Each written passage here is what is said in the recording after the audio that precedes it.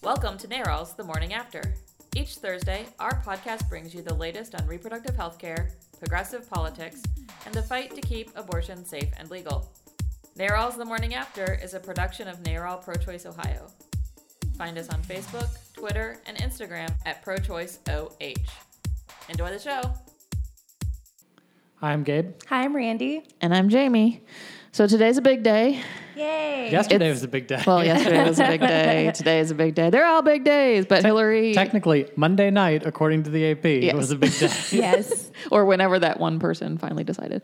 But yes, Hillary is officially the presumptive nominee. Mm-hmm. She'll be the official nominee in Pennsylvania at the end of July. But she is the official presumptive nominee. Woohoo! Breaking that glass ceiling that she put 18 million cracks in 2008. Yep. And officially breaking it this year, which is fabulous. Yay! Yes. It was. She crossed over the majority of, what are they, dedicated delegates? Pledged delegates. Yes. She did that this morning. Mm-hmm. California. Or last night, depending on which time zone you were in. So the AP said she's got enough pledged and super delegates, and then after last night, she's got enough actual pledged delegates for a majority, so it's pretty much official. Yeah. Yes. So did they actually call California? Because okay, they did. Okay, because I had heard they had some issues that California sometimes takes a long time. Yeah, well, and it did. We were all in bed before that happened, but this morning they had called it, and she was ahead. I think last one I heard saw actually was 56-43, so it was actually double digits at this point. Yeah. Mm-hmm. So she didn't but just New squeak Jersey, by. They didn't have to wait for the West Coast. New Jersey put her over, and so she gave that speech last night. There was actually a lot of places voting last night. I didn't realize. New Jersey, New Mexico, South Dakota. Yeah, South and North Dakota. Right. California, of course. And she put out a video this morning, or it might have been last night. I saw it today. Thank you. She put out a video, which was basically, just the history of women in the United States, going all the way back to Seneca Falls, and then the women's liberation movement, and just showing, a lot of icons on there like Shirley Chisholm and Gloria Steinem. And I just thought it was a really good video, and I was really happy that she showed that, and that we are, like you said, no matter how you feel about her, she's breaking a glass ceiling, and I'm happy about that. I'm happy, somebody was saying America has really just turned a corner. There's like, can we really go from 43 white men to a black man and then a woman? And they were like, yes, I think we can. I think that's great. Right. Yeah, it was funny. Somebody put a little emoji version of all of the presidents together yesterday on Facebook, and it was white guy, white guy, white guy, white guy, white guy, white guy, and then like black face, and then a girl face. And it was like, aw, it's cute. Yeah. Somebody else tweeted, and I retweeted this for our account, that the daughter of the first black president's first vote is going to be for a woman. Oh, that's awesome. That's amazing. I thought that was a really great. That is amazing. Great way of phrasing it. Hillary's speech was really terrific. It came after that video, and I saw a lot of the familiar pictures, that we've seen many times of the suffragettes and the civil rights movement. I did catch in there, and I don't know who it was that was speaking in the video, somebody talking about how they were transgender and, the country is moving forward. So, I mean, this was a very nice picture of inclusion. Yes. And then she gave a terrific speech. She started off part of her introduction saying that they're all standing under a glass ceiling right now. She says, tonight's victory is not about one person. It belongs to generations of women and men who struggled and sacrificed and made this moment possible. In our country, it started right here in New York, a place called Seneca Falls in 1848, where a small but determined group of women and men came together with the idea that women deserved equal rights, and they set it forth in something called the Declaration of Sentiments. This transcript is wrong then. And it was the first time in human history that kind of declaration occurred. So we also owe so much to those who came before, and tonight belongs to all of you. It's a good speech. It was a really good speech. It was one of the best ones I think I've ever seen her give. I mean, her speech last Thursday on national security and then that speech last night really does really encompass like what she is. I mean, she's an amazing policy person, and you saw that last week in her national security speech and how well she could run that part of our government because she's been an integral part of it for so long. But last night you really saw her heart and her passion. I mean, I get so frustrated when all the pundits are all, oh, she's too robotic, or she doesn't show emotion, or she's too practiced. I'm like, she's not. And last night you saw that. I mean, when you actually watch the video, like, and you start before the speech with her coming out and just hearing the roar of the crowd and like seeing her like soak it in and take it in, you really saw, you know, the person that she really is. And it was a good speech. It was a great moment. Right. I think it hit a lot of people a lot harder than it. There were a lot of people on my Facebook feed like, I didn't think I would cry, but I'm sobbing like a baby. You know, like, didn't think it would hit me emotionally that hard, but it really, you know, breaking that glass ceiling was really impressive. And it's good that we finally came around to it, you know. Right. Yeah. Countries like Pakistan have had women presidents and we haven't, you know. Exactly. And I think... also, I've seen really many great things. I've seen a lot of sexist things, which is disappointing. But I feel like even though we're going forward and moving forward, it'll be it'll unfortunately be the same kind of thing with Obama as far as like, racism didn't exist before Obama. It'll be like sexism didn't exist before Hillary, and all of a sudden we have all these sexist things, but. Maybe that won't happen. Wishful thinking.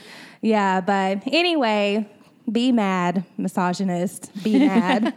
I mean, Donald Trump, she's running against Donald Trump. You think there's not going to be sexism? I mean, True. come on here. Exactly. So, yeah, I mean, she has critics on both sides of the aisle. And, you know, to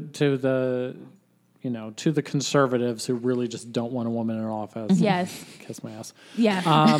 But, you know, to our friends and colleagues who haven't been in the Clinton camp before, you know, the way I look at it is you have to hold your opponents accountable, you know, and because we're a pro-choice organization, we're holding them accountable on reproductive rights and abortion access. Yes. You have to hold your friends accountable in the exact same way. I mean, President Obama is a terrific pro-choice champion, but we have to hold him accountable. Exactly. You know? And there's room for improvement with his record. Exactly. Yeah. And we're not going to get that improvement if we just say, oh, well, he's good enough. And it's going to be the exact same way with, you know, Hillary when she's in the Oval Office. We're going to have to hold her accountable. She's a pro-choice champion, and we hold her accountable. Yeah. Yeah. We have, like I said, we have to hold all people accountable. Right. You know, no matter whether our friends are not so much our friends. But yeah, this is what we're supposed to do. Right. Yeah. That's, you know, that's a big part of the democratic process that if you neglect that, that's your fault. And it's not the candidate that you elected and you thought that they were just going to, you know, turn out to be some magical wizard for whatever it is that your issue is. Yeah. Well, and that's the other part of that too, is making sure that we stay vigilant as well, because we can't expect our champions to be our champions if we sit back and just do nothing. And let them get pummeled and all those things. You know, every time we do lobby day or whatever, like, why am I going and talking to this pro-choice guy? I know he already agrees with me. Why am I talking to him? Right. Because they need to see us there, and they need to hear that we are thankful that they are fighting these fights in the environment that they're fighting them. Right. Especially here. Yeah, exactly. So, you know, in the same way, we've got to stay vigilant and not just say, okay, we elected her, now she just has to do good things. No, we still have to have her back. And like elect down ballot people to support her. We have to have a Congress and a Senate to support her. She can't, you know, do everything alone like we see with our last president. You can't just, you know, do everything alone. We have to do the down ballot races as well. Yeah. Speaking of side note, down ballot races, the first person, the only congressperson who was endorsed by Donald Trump lost. Yeah, I saw that. That was hilarious. Wah, wah. Hopefully, it will be an ongoing trend for them. Yeah, somebody in Iowa, I can't think he was a state senator, not a U.S. senator, but like unendorsed, like pulled Like, actually, no. He said he actually pulled his party affiliation. He went and switched his party affiliation from Republican to unaffiliated or independent. David something. I read that too. Yeah, so I was like, at least some of y'all have some integrity. Like, thank God. But yeah, but I think he's still kind of living in a world, unreal world, though, because he was talking about how no, he wasn't going to support Hillary. But he wasn't supporting Trump. But there will be other options. Like, he's still living in this world where Trump may not. He kept saying, if he's the nominee. I'm like, dude, he's your nominee. Yes. I know you don't like it, but that's who you have. Exactly. It's not going to change. Somebody might run third party, but he's your nominee. Sorry. Yeah. If something happens where, the RNC wraps up in Cleveland and Donald Trump is not the actual 100% official nominee. I mean, that would be... Cleveland's going to burn to the ground. There's going to be... Yeah. Yeah. It's pretty... I mean, it's over, though. Like you said, it's over. Whoever was in charge of the Never Trump movement, you're fired. Yeah.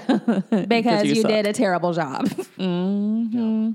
But, I mean, the Republican Party has, over the past, I think...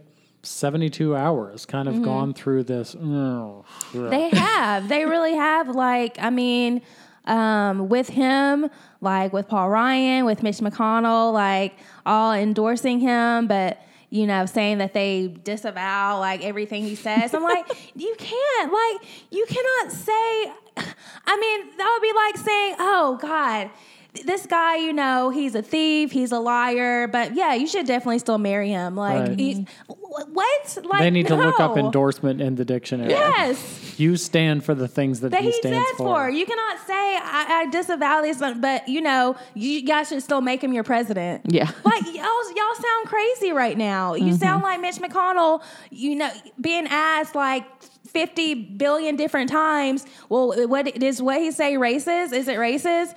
And all he will say is, I vehemently disagree, but will not say it's racist because you can't call the, leader of your party racist, even though that's what it is. But it's like, everybody knows that's what it is, even though you don't want to say it. Like, we know what's going on. We're not stupid. And you're just sitting there looking stupid yourself, having to keep saying, I disagree.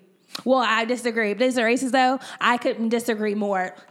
Answer the question. Yeah. At least Paul Ryan did. Paul Ryan came out and said it's the definition. It's a textbook definition of racism. I was like, all right. Yeah, but she still endorsed him. Yeah, but Hillary isn't the answer. I'm like, so he's a complete racist, but he should still be president. Yay. Yeah. I don't know where they're going with their party. I mean, where are y'all going? I think they need to admit that these conversations should have happened about 6 months ago. Yes. They need to fire the head of their party. Yes. Reince Priebus has got to go because this is a disaster. Yeah. And a true chairman would have, had better conversations with the candidates that were running to get some of them to, they needed to half of them drop out earlier. Exactly. They need to look really closely at themselves because they're talking about how Trump doesn't want to pivot to a general election. They had 16 other people who they could have chosen from. Not saying that, those other people are great people. But at least they were not blatant racist. I mean, seriously. And now it's like, okay, this is what our base wanted. So, we have to go along with them, but we need to pivot. But you need to look internally inside yourselves. What does it say about you and your party that that's your base and that's what they wanted? Right. Yeah. Like, seriously. Yeah. I mean, they've been cultivating that audience for, a couple decades now. Yeah. And now they got somebody who is taking it and running with it very overtly, and they're like, oh, what are we going to do with this? Like, that's what you wanted, and that's what you got. Yeah. Yeah, I mean, there's so much criticism of the primary process and the caucuses and the superdelegates and all of that. And I agree with a good chunk of that. But the other part of me thinks, hey, all of these systems are put in place, having so many delegates and, the power handed to the party faithful. Okay, it is, to protect the establishment, to protect the elite. It's designed so that somebody can't just walk in off the sidewalk. Yeah. Or step out of his limo driven over from Trump Tower and just take over your party. You want to have some protections against outside intrusion by somebody who doesn't share your values. Yeah. And the Republican Party sold that. Yes. And so now they're having to face these consequences. But he does represent their values, and I think that's the big part of it all. There's a really good, I actually started reading, I haven't gotten too far into it, but I started reading the book Dog Whistle Politics, and it's all about how the Republican Party from kind of the 60s and the Civil Rights Movement forward have used racial dog whistles to build the white base, becoming the party of the South. And they didn't manage that they would soon be the minority after a couple of years. They didn't take that into account. They didn't do the math for the minority status that we currently are in some places in the United States. But I think what's also really interesting when you look at it in the context, because it was written before the Trump and all that kind of stuff happened, but what's really happening is that Trump's just taking it from dog whistle politics and just speaking that crap out loud. Yes. Like he's no longer dog whistling it to, we need to, make sure welfare queens aren't stealing our money, which meant that we hate black people or, all those other kind of dog whistle ways. And he's just saying, you know what? I don't like black people and I don't like Mexicans and I don't like women and I don't like, and he's just saying it out loud. He kind of, and he went from dog whistle to train whistle. Yes, exactly. He totally did. But they're exactly the same because it's like Newt Gingrich is trying to say what he's saying is inexcusable. But when you were running, you kept calling Obama the food stamp president every 5 seconds, and we all know what that means. Exactly. And it's like you call him the food stamp president. That most of the people on food stamps are white. Come on. But you put it out there because you knew what people would think when you said that. But now because, like you say, he says it so overtly, oh, God, I can't be associated with that. Like, that's inexcusable. Yeah. Stop it. So. Yeah, they're the same. They're exactly the same. They feel exactly the same way. Their ideology is the same. And like I said, they got somebody who now is doesn't care, very overt about it. And now it's a bad thing. Right. So, the Republican National Convention is going to be interesting. And it's going to be hilarious for us. We've got a terrific event planned that we're coordinating with Lady Parts Justice, who is the comedy team headed up by Liz Winstead, co-creator of The Daily Show. We are working with her and her team for an event called Slurricane Trump. It's touching down in Cleveland. Yes. This event is going to be on July 21st. The VIP event, you can buy tickets at comedyrnc.brownpapertickets.com or look for the link in our show notes. VIP access gets you in $75. Doors open at 7 o'clock, so a cocktail reception before. And then the main event happens while Trump is giving his acceptance speech that Thursday night. So Liz Winstead, John... John Fugelsang, who, even if you don't know his name, you've seen his picture because on Facebook and Twitter, because he's just hilarious on social media. He's a Sirius XM radio host and a comedian. And Frank Conniff of Mystery Science Theater 3000. The three of them and some special guests throughout the night are going to be up on stage with Trump's live speech on a screen behind them. And they're going to be just ripping him apart in real time. It's going to be hilarious at the Bohemian National Hall in Cleveland, so we'll be just a couple miles away. I'm looking forward to that. I'm very excited. I love Liz Winstead. She came and spoke at our national conference, and she did a really good job. Yeah, I'm excited. Yeah, it's going to be fabulous. I mean, I'm a geek, so I remember Mystery Science Theater 3000. So doing it in front of Donald Trump, pulling together my science fiction geekiness and my political geekiness all into one is going to be a pretty fabulous night. So yes, political nerds unite. Let's go. So one more time, it's comedyrnc.brownpapertickets.com or look for the link in the show notes. Get those VIP tickets to get into the cocktail reception before the event. And carnival games. Trump-themed carnival games. It's a whole night of fun. The night of the RNC. It's guaranteed to be hilarious. Yes. And after that whole week of the RNC, we're going to need to laugh. So join us. Woohoo. Okay. So Monday, Columbus City Council did something cool. You want to talk about it? Yeah, so, usually when we talk about policy and legislation and stuff on the podcast, we're usually talking about sad, bad things happening. But actually, this is a very, very good thing. Last year, we elected new members to City Council, one of those being Councilmember Elizabeth Brown. Yes. Who is the daughter of the fabulous Sherrod Brown, our U.S. Senator. Mm-hmm. And so she actually introduced an ordinance on Monday, kind of in response to what we've seen across the country and the increased violence and those kind of things outside of abortion clinics that led to, several months ago, the vandalism outside of the Planned Parenthood East Clinic in Columbus. Right. So this ordinance is a buffer zone ordinance, and everybody's ears twing like, oh, wait, aren't those unconstitutional? Well, no, actually, not all of them are.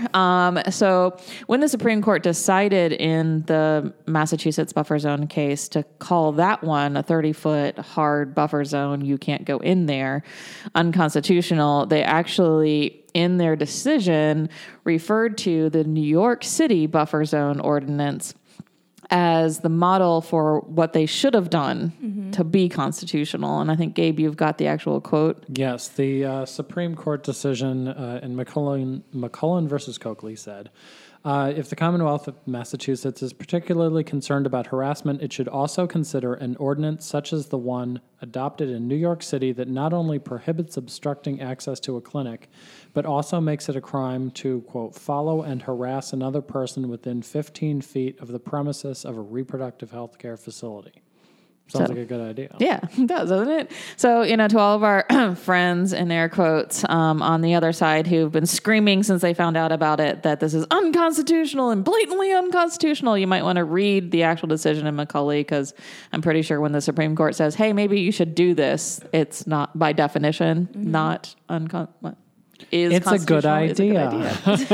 But anyway, so it will, so actually, and it's any healthcare facility. It's not just reproductive healthcare facilities. But nobody screams at me outside my dentist. Yes, exactly. So, but if somebody does, you can use this. Yeah, I went the other day. No one was there. No one was there. Nobody cared that you were getting your teeth cleaned. Nobody cared. So, but it will stop people from blocking or, stopping from somebody from getting into the parking lot, which sometimes does happen at Founders because it's got an alley accessed parking lot. Right. But will also stop somebody from being able to follow, intimidate, harass, or annoy somebody within 15 feet of the premises of the abortion clinic. Right. So, if a protester still wants to stand out there with their sign and yell and scream at traffic or just kind of yell and scream in general about the world, right, totally still okay and totally protected by our Constitution as your right to free speech and protest. Yeah. It only kicks in when they start chasing you into the abortion clinic, calling you individually a murderer and harasser and stopping you from getting in. If the woman wants to talk to the protester and allows them to, that's still totally okay. Mm-hmm. But it also, because the way the Supreme Court was written, it stops anybody from doing those things. So even an escort would have to say, hey, can I walk you into the clinic? Yeah. Now. Which they should, yeah. Yeah. So I have a question about how it's going to, I know that hasn't happened a lot here that I know of, but it's happened a lot in Dayton. So how will this affect if, say, they're trying to go to the actual provider's house? Because it's only the 15 feet outside of the clinic, it wouldn't actually impact anywhere else. So so it wouldn't impact a lot of the harassment that's been happening in neighborhoods. Actually, Created Equal was out in a neighborhood in Blacklick yesterday handing out stuff.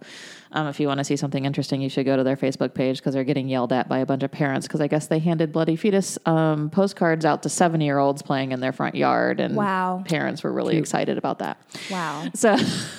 they've got a new crew of interns and they're ready to roll. Huh. And this is going to help their message by giving that to children who don't vote, don't know anything about this. And it's just going to freak them out. Yes. Yeah. Mm-hmm. So, brains. So Columbus City Council introduced the ordinance. There'll be a hearing next week. There'll be a vote following that. If anybody's interested, if you are an escort or been a patient or have a story that you would like to share in testimony, you can email me. Actually, let's email Gabe. communications@prochoiceohio.org. And we will hook you up with all the information on the hearing and how to testify. But it's a really good thing. We're really excited that Columbus City Council is starting this off and getting this rolling to protect our patients. It'd be awesome. Yes. Yeah. So big thanks to Councilwoman Elizabeth Brown and all of her colleagues for being supportive of this idea. Mm-hmm. Yes, because they are getting slammed for it now. So, of course. So then the next thing we have on our agenda is a case that a lot of people have been talking about across the country. So there was a woman who was raped in Stanford and wrote an amazing letter to her victim as part of her assailant, not her victim. To her assailant as part of the sentencing process. And the letter and then the response from the young man's dad and then his own letter. Everybody's writing letters. Yeah. Hers is the only one that makes airtime on our show because it's the only one that matters. Right. But, I think a lot of people labeled, especially the dad's reaction and his series of excuses. It was so clueless. It was. And clueless. Yeah, they labeled it as like the textbook example of what rape culture looks like. Yes. And this story 20 minutes of action. Yeah, that was his phrase for what had happened. Yeah, it was rape. You can say the word rape. Your son did it. Like it wasn't just 20 minutes. He didn't take her to Chipotle. He raped her. There's a difference between 20 minutes of action and what he actually did to her. Right. But of course, he didn't want to say what it actually is. Right. No, I totally agree. And I think what's also interesting is Jamie, you heard about this from the victim's letter because you mentioned it to me, I think Monday, and I was like, "What are you talking about?" And it wasn't until the dad's letter that started to, really get noticed. I think that's what stirred up most of the actual attention nationwide about this case. He should have kept his mouth shut. He really should have. Yeah, he really should have. Well, the thing is, all of these, so, it's part of the court process, actually. And I don't know, I find it kind of interesting. I didn't realize, I guess, that these were public, or I don't know who leaked them or how they got out there. But, as part of the sentencing process, there's a victim impact statement, which is her letter. Yes. And then, friends of the convicted guy can also write but he's a good guy letter. And it happens all the time. I mean, it happens in murder cases. Our boss was talking about she's got a family, history of violence being perpetrated on her family. And she gave a victim impact statement in that case. And so, these are common things that happen in court. They just usually don't get out. Yeah. And God help. I mean, you can defend somebody as I grew up with him and he's a nice guy without actually being a rape apologist. Yeah. Right. But the people who wrote letters in support of him failed miserably at that. Yeah. And it's really coming did. back to bite some of them in the butt. One of the friends, actually, a high school friend. So the other piece of this that's interesting that I didn't realize from the very beginning is that this dude's from right outside of Dayton. Yeah. I didn't realize that either. Yeah. A very fancy suburb of Dayton. Yeah, it's a very fancy suburb of Dayton. There's actually a really good, we'll put it in the show notes too. Somebody actually wrote a piece for the Washington Post on how the very rich suburb of Oakwood, right outside of Dayton, creates people like this because they never hear the word no. Mm-hmm. So they don't know how to deal with the word no. They've never been denied anything in their lives. So we'll put that in the show notes too. In this particular case, she didn't even say no because she was unconscious. Yeah. Right. I mean, she couldn't even, say that. Mm-hmm. And you thought it was okay to violate an unconscious person behind a dumpster. You dragged her behind the dumpster. But you're still a good guy. Mm-hmm. Yeah. You took Yeah. Okay. So the friend who wrote the support letter in support of her rapist friend is actually also then from the Dayton area and as a part of a local band called Good English, who was actually scheduled to play a couple shows in Columbus and a show in Dayton and a show in California and a bunch of different shows. And they've all been canceled at this point. The band's Facebook page is now down. The band's Twitter profile is now down. Yeah. Should have kept quiet. Yes. But, and in her letter, it was, again, a classic example of rape culture. I mean, she says in there that not all campus rape is because people are rapists. The the definition of rape is that it's perpetrated by a rapist. Like, and she says we need to stop being politically correct. yes. If I hear that one more time. Yeah. Talking about a rapist for committing rape is not being politically. I mean, this is what he did. I mean, true, it's your friend. True, it's his son. And you should, love your friend and love your son.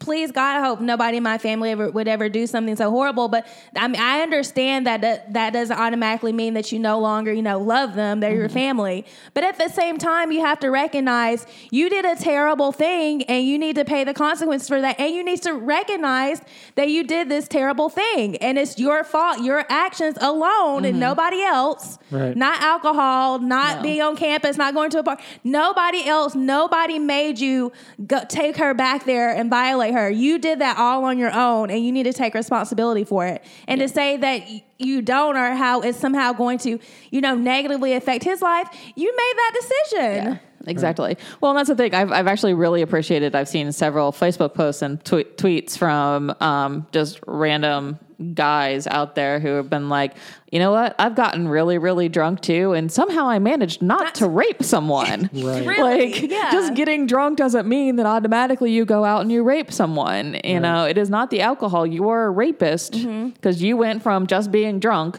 to raping someone. Exactly. So the Italians say alcohol brings out your true self, your true desires. So, Yeah. exactly. So the judge only gave him 6 months in a county jail where he could have gotten is 14 totally disgusting. years Yes. in a On state its prison. own. Yes. Right. Yeah, so the judge gets the walk of shame for that. Yes. The dad gets the walk of shame for his apologetic letter of how his life shouldn't be ruined. He doesn't want to eat steak anymore. or his pretzels. Yes. That was the head scratcher tweet where someone observed that they took the dad took 5 sentences out of his letter, which wasn't that long, but 5 full sentences just to talk about food. Yeah. It's like, you're missing the whole point. of what happened here. Yeah. Yes. So the dad gets it for that one. The friend gets it for her rape apologist on how not all people who rape are rapists. And of course, the rapist gets the gold star walk of shame for being the rapist.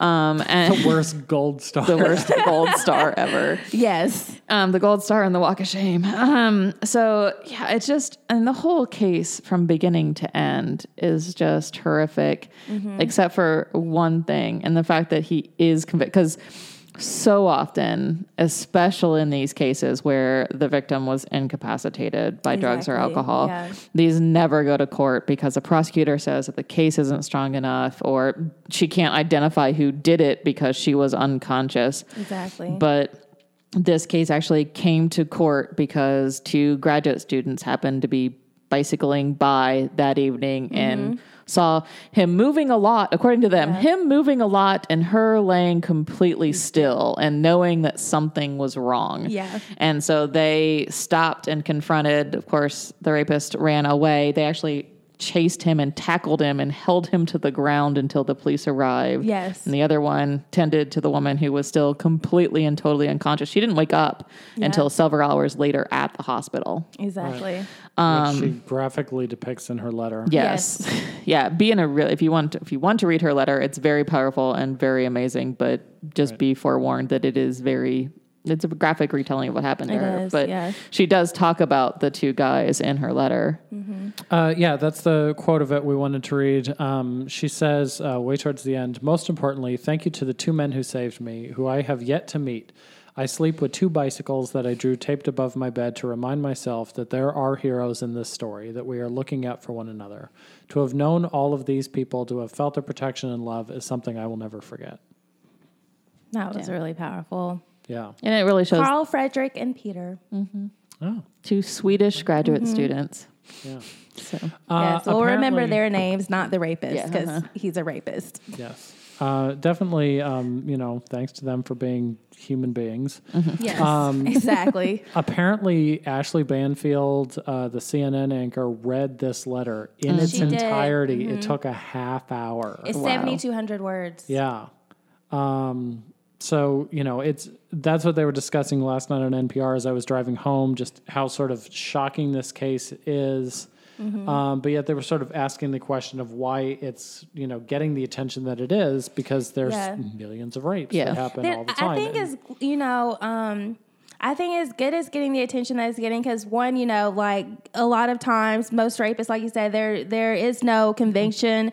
They don't go to jail. But on the other side, the ones who are convicted and go to jail, they get a lot more time than 6 months. Right. And so this 6 month sentence, saying that it would be too harsh on him, which he's probably only going to serve 3, is that's not normal. And the judge, there's actually a recall petition on the judge now because people like this was just, ridiculous. And also another side of it is like this whole time, they said it's been 18 months before his real mugshot got released. And this whole time, every time you see it, you see it, you read it, it says Stanford athlete, Stanford swimmer, convicted of sexually assaulting unconscious woman. And that's the victim. That's all her identity is unconscious woman. And he gets to be Stanford athlete, Stanford swimmer, and show all these pictures of him, looking all nice and clean cut. And it's like, no, that's not what you show. That's not what we usually show when, we're talking about rapes. And it's like they use the word sexually assault. He was, it was rape.